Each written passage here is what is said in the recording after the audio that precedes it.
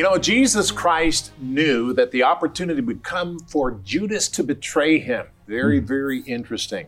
We'll talk about that. Good morning, good afternoon, good evening. My name is Rod Hembry. And I'm Janice. And this is Bible Discovery TV, a program designed to help you go through the Bible. Very, very important. Ryan is here with some things he's going to talk about in 20 minutes, Ryan. All right, well, today I'm going to be attempting to answer a question regarding the tearing of the temple veil during Jesus' death on the cross. There appears to be a contradiction over the timing of this event. Yeah, that's going to be interesting, and we'll talk about that. Janice, what did you do? Today I'm going to talk about give or get. All right, very good. Well, we have a guest here. Brian Como is here from Kennedy Road Tabernacle. How you doing, Brian? How are you doing? Very, very good. Excellent.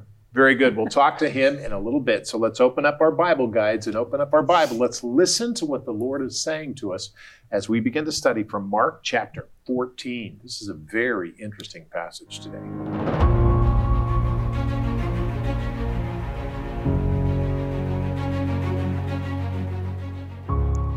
Mark 14, 10 through 26. Then Judas Iscariot, one of the 12, went to the chief priests to betray him to them. And when they heard it, they were glad and promised to give him money. So he sought how he might conveniently betray him. Now on the first day of unleavened bread, when they killed the Passover lamb, his disciples said to him, "Where do you want us to go and prepare that you may eat the Passover?" And he sent out 2 of his disciples and said to them, "Go into the city, and a man will meet you carrying a pitcher of water. Follow him. Wherever he goes in, say to the master of the house, 'The teacher says, where is the guest room in which I may eat the Passover with my disciples?' Then he will show you a large upper room, furnished and prepared. There make ready for us."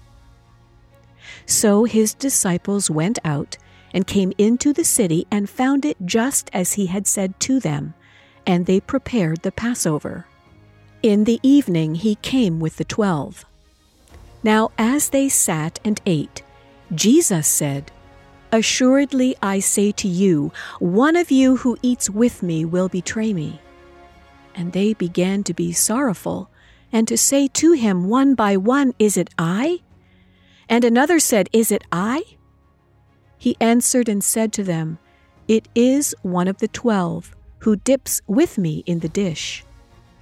The Son of Man indeed goes just as it is written of him, but woe to that man by whom the Son of Man is betrayed. It would have been good for that man if he had never been born." And as they were eating, Jesus took bread, blessed and broke it, and gave it to them and said, "Take, eat, this is my body." Then he took the cup, and when he had given thanks, he gave it to them, and they all drank from it. And he said to them, "This is my blood of the new covenant, which is shed for many. Assuredly I say to you, I will no longer drink of the fruit of the vine until that day when I drink it new in the kingdom of God." And when they had sung a hymn, they went out to the Mount of Olives. Mark chapter 14, verses 10 through 26.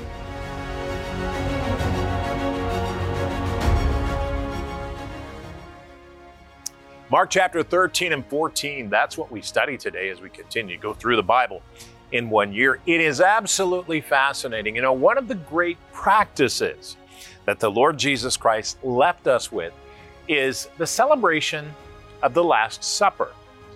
Now, in the West, we often call it communion, but it is the first Lord's Supper that is covered in today's reading of Mark chapter 14. This symbolic action of communication was instituted by the Lord Jesus Christ himself, and we would do well to keep it fresh in our minds and practice and what it tells us. There are many denominations who celebrate communion in different ways. The important part is that we follow Christ's example, consider communion's deep meaning, and apply its truths to our lives. Now, the Lord Jesus Christ made a covenant with us, in that his body was broken for our sins, clearing the way for healing and help. And his blood actually was symbolically in the cup. That's unbelievable. And this has covered our sins so that when we give our lives to Jesus Christ, God sees Christ's work in us and not our failed work. That's important. The sanctifying work of Jesus Christ changes us forever and makes us holy in the sight of God. So the Last Supper, or in fact, the communion supper, the first one that Jesus Christ himself gave, is very important. And he tells us in the scripture what it means. So today, open up your Bible guide and let's get on with this, because this is fascinating. Now, if you don't have a Bible guide, why not? Call us or write to us, or another way you can do it is go to BibleDiscoveryTV.com. When you go to BibleDiscoveryTV.com, click on it. It'll take you to a page where you can give, and thank you for your donations. Let me say that we appreciate them very much, and we don't tell you how much because we believe the Lord will speak to you and tell you how much. And so we just praise God for your giving. That's how we live around here, and it's very, very good. Now, as we open up the Bible and look at the Last Supper, Mark 14, beginning with verse 10, let's pray and let's ask the Lord to show us what he has told us. Father, today we come to prayer and we ask you to show us what you've said.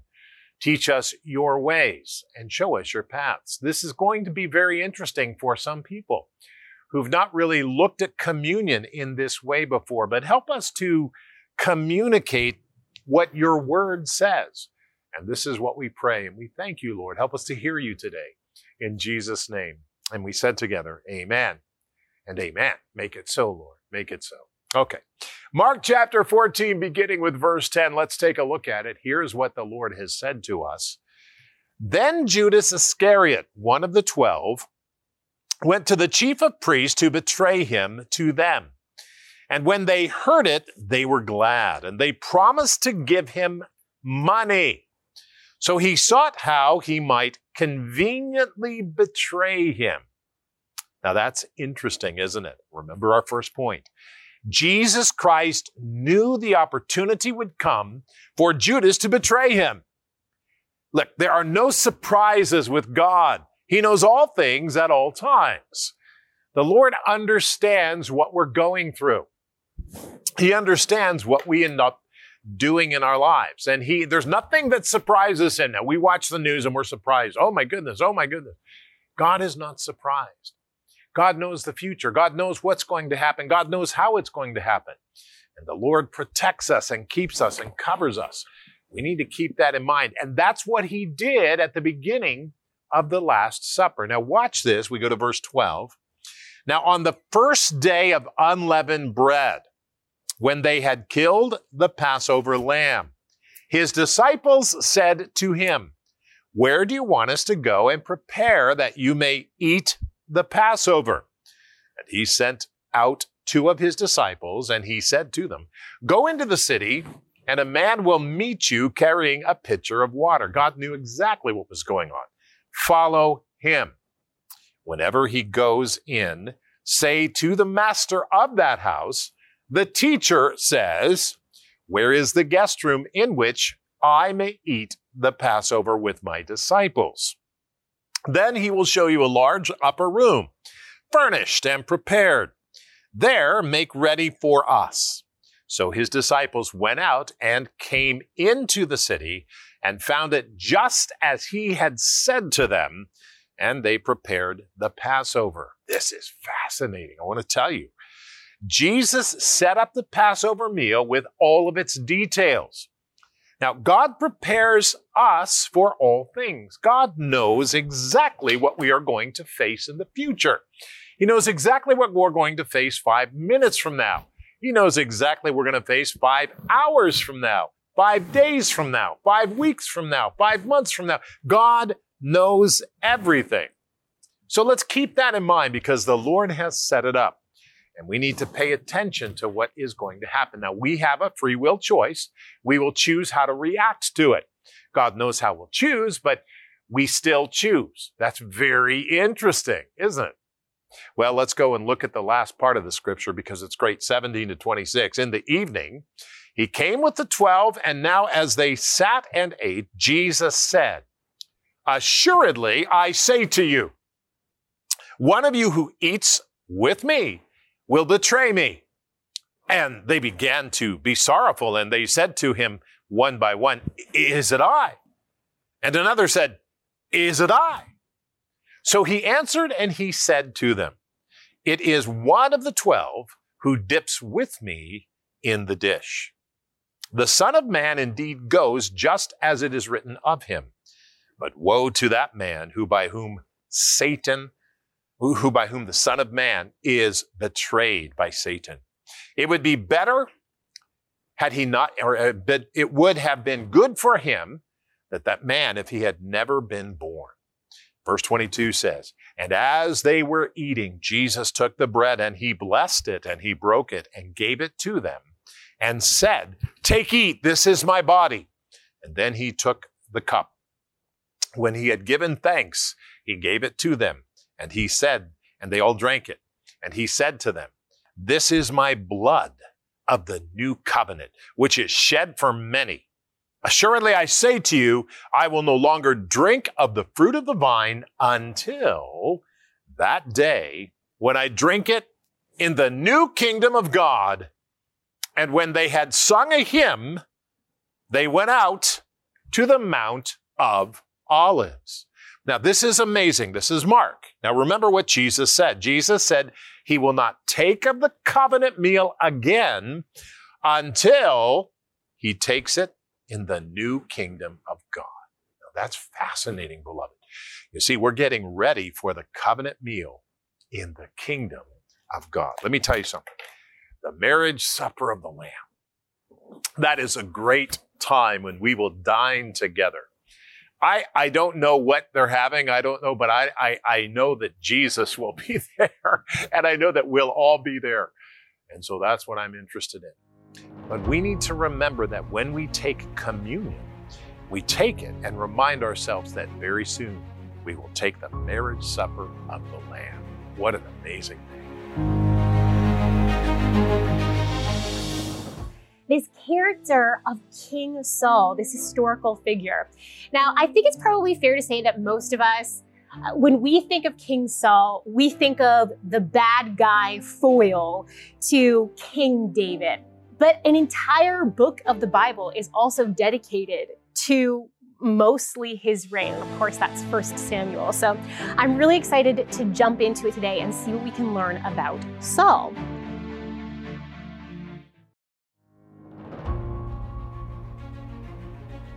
Well, it's time now to carry on with our Bible study, and our reading today is Mark chapters 13 and 14, but I actually want to jump ahead to chapter 15 because some have accused this part of Mark's account of being contradictory of Luke's account, and it has to do with the tearing of the temple veil. See, while Mark and also Matthew seem to report that Christ's death occurred before the temple veil was torn, Luke seems to indicate that Christ died after the veil was torn. So, who is right? For thousands of years, skeptics have attacked the Bible, claiming that it contains many contradictions and errors. Especially attacked are the Gospels of Jesus Christ. For example, critics say that there is disagreement among the Gospels over the timing of the tearing of the temple veil. In Matthew 27 we read, "And Jesus cried out again with a loud voice, and yielded up his spirit. Then behold, the veil of the temple was torn in two from top to bottom." Mark records in chapter 15, "And Jesus cried out with a loud voice, and breathed his last. Then the veil of the temple was torn in two from top to bottom." And Luke proclaims in chapter 23, "Then the sun was darkened, and the veil of the temple was torn in two. And when Jesus had cried out with a loud voice, he said, 'Father, into your hands I commit my spirit.' Having said this, he breathed his last." So here we see in these parallel accounts the apparent contradiction. While Matthew and Mark seem to place the timing of Christ's death before the veil was torn, Luke seemingly places his death afterward. So when was the veil torn? Did it tear before Jesus' death or after? In fact, it happened neither before or after, but at the very same moment Christ died. Indeed, in examining the original Greek, we discover that the word translated in some Bibles as "then" is actually a conjunction which can have a copulative or cumulative force, meaning that this word can be used to join together two words or groups of words, and it can also be used when the writer wants to build one idea upon another. The word is often translated as and, also, even, both, then, so, or likewise. It is those versions of the Bible which translate this word as then, which seem to imply that one event happened and then another. However, versions of the Bible which render that same word as and reinforce the idea that Christ's death and the tearing of the temple veil took place at the same time.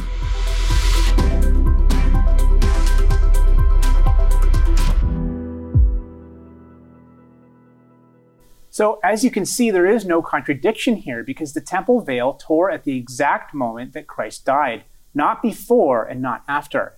And the confusion comes when some of the English translations of the Bible make it seem like one event is happening and then the other, when in reality these events happened at the same time.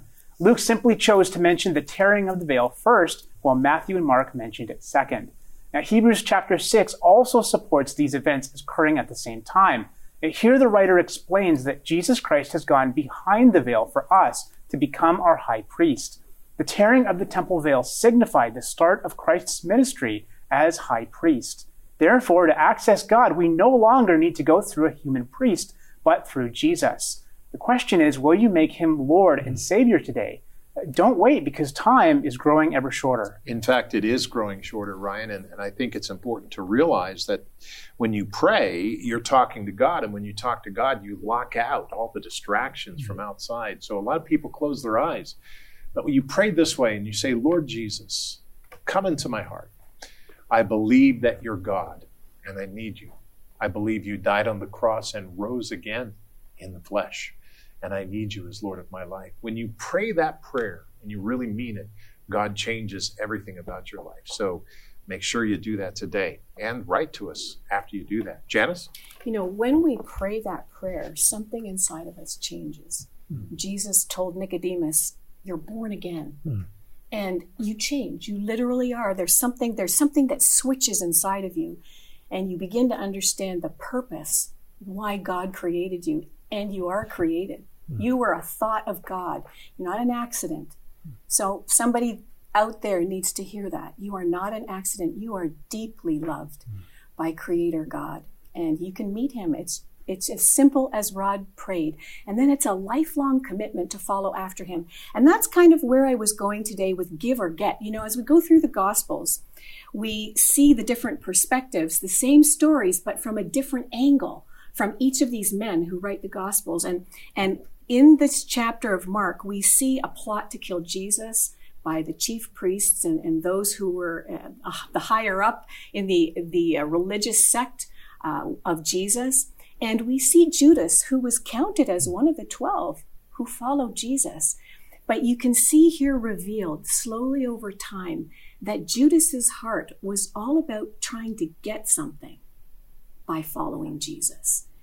And we shouldn't follow Jesus to see what we can get. In fact, when we come to recognize what Jesus Christ has done for us, he gave his all. He gave his life. He was tortured and bruised and battered and shed his blood on a cross, not because of what he did, but because of what we did. And when we acknowledge that and we understand that, it's not about what we can get from him, because we've gained everything. We've gained that new life. We have gained eternal life. We've gained forgiveness of all of this stuff.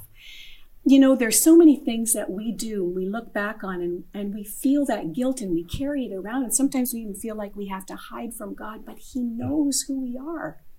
He sees our hearts. He sees our thoughts. And where that can be frightening, if you're trying to hide, just let it go. Come to Jesus and let him be that light in your life. And he will give to you. And it's not about what you can take. It's about learning how to receive what he's already given to you. And what a privilege that is, isn't it? And talking about privileges. Yeah, I think it is a privilege. And one of the things that we want to talk about, Brian, welcome, good to have you here. Great to be here. You are the pastor. That was a sermon. Yes, it was. That was a powerful sermon. But you are the pastor of Kennedy Road Tabernacle, right, which is on Kennedy Road in Brampton, Ontario, Canada. Right.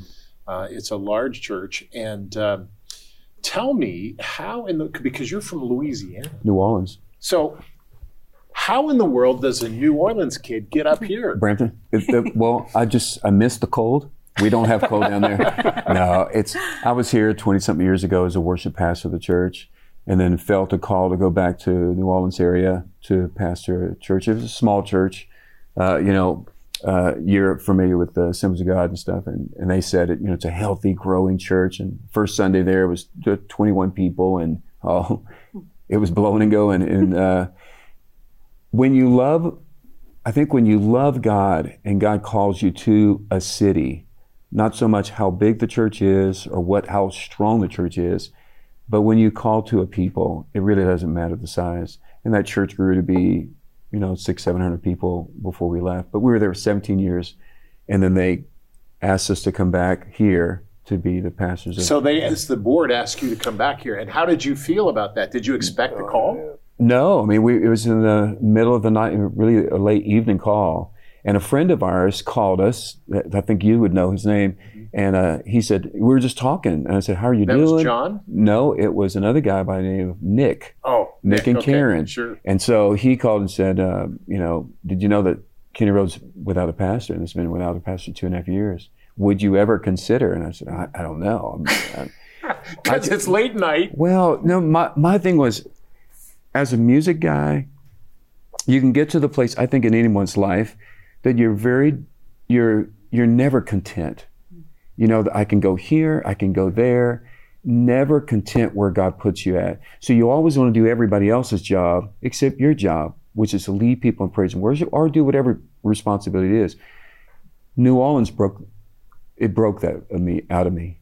It was I just wanted to go somewhere where my family could have a home, that I could feel like I could reach a city, pour my life into that city, and hopefully disciple and strengthen people to grow in their faith. So life changed in New Orleans. It wasn't so much, because you still get calls, would you ever consider? And for 17 years I said no until this call. That's amazing. Yeah. Now, KMCT is a station we're on, of course, all over Louisiana at 9 o'clock in the morning and 8 o'clock at night. Right. So people are watching you now. But you mentioned music, and we've only got 3 minutes left. But tell us quickly, what is your claim to music? Like, if you have a claim to music, what is it? Nothing at all. Nothing. Because I know that, but who have you sung for? I travel by myself, and you sing with everybody. DeGraw Monkey, Whiteheart, all those, you open up for them. The biggest thing was singing with the Imperials. And it was just for a short period of time. It's kind of like it's before pastoring, so you still have that buzz in you to, do I want to be on the road again? And my thing with being on the road was, I don't see the lives changed. You can go in and do a concert, but you're not there to help disciple, walk with people through it all, see their families grow, see their kids grow up. And I wanted that back again. So that's why I got back into the church. So it's important for you to see people's lives transformed. It's imperative, man. We walk in church and I see new guests. And the first question in my mind is, who's talked to them? Who's hugged them?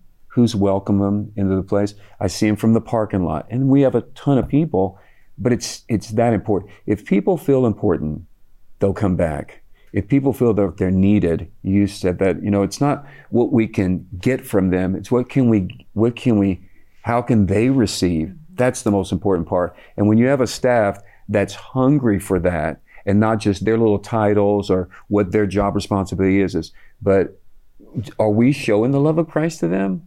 Are we really, is their spiritual growth that important to me? And when you do, I think there's a genuineness. You have a genuineness in you. There's a sincerity, and it comes out in how you speak. So, and Kennedy Road Tabernacle is an interesting church, a big church, but it also has a senior citizens complex. Yeah, it's got, it's involved in a lot of things. What's the 4 things is, it's got the church, which is a large church, seniors complex, 12 stories, Heritage, you would know because your dad was a pastor there. Kitty's College, which is education, Kitty's all over the place, love it.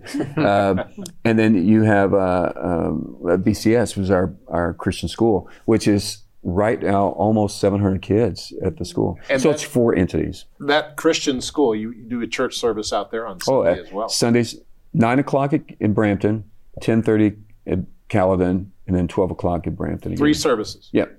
Both Ryan and our daughter Corey, who's away on maternity, which is why we have I the know. privilege of having I you know. here today. Poor little. They went. Sorry, Ryan. I'm sorry. Great. This is I'm great. not as They went to pretty as she BCS. is. We Oh, did, they yeah. did. We Awesome. did, for sure. Great They school. did, Great. so- I think a lot of people, it's a real, it's got a legacy. You know, you talk to people and it's the purple carpet, it's the purple buses, it's the outreach programs, it's this Christian school. So my question to come here is, what are we going to do with that? Yeah. What do we do when a city and a community knows so much about a church? Do we want to just stay off the old legacy, or is there something new that God's birthing in it? I want the new. And that's what we'll talk, and we'll talk about that and more in the next 6 programs. But thank you for being here, Brian. And this is going to be a good series. Corey, of course, is coming back at the beginning of the year, and we're very excited about that with her new baby and all of that. We'll talk more about that on the next program. But thank you for being a part of this. And let's remember that God has called each person. Yeah. Everybody's called. The question is, have you heard him? Yeah.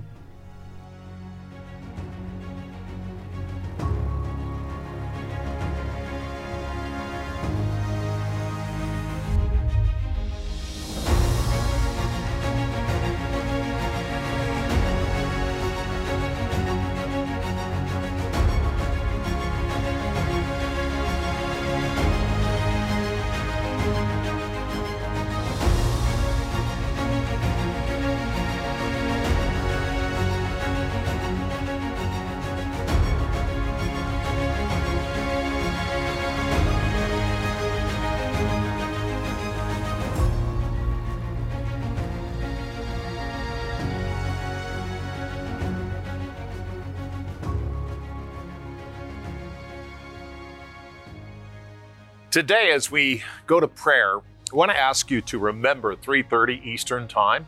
On Monday, Wednesday, and Friday, we have our prayer meeting. And if you want to come there and put in the chat room your prayer request, we'll pray for you. We're going to pray for the world needs too. But let me say that today we need to pray this way. Lord, I need your help in overcoming my sin. Holy Spirit, please enter my heart and come in and take over.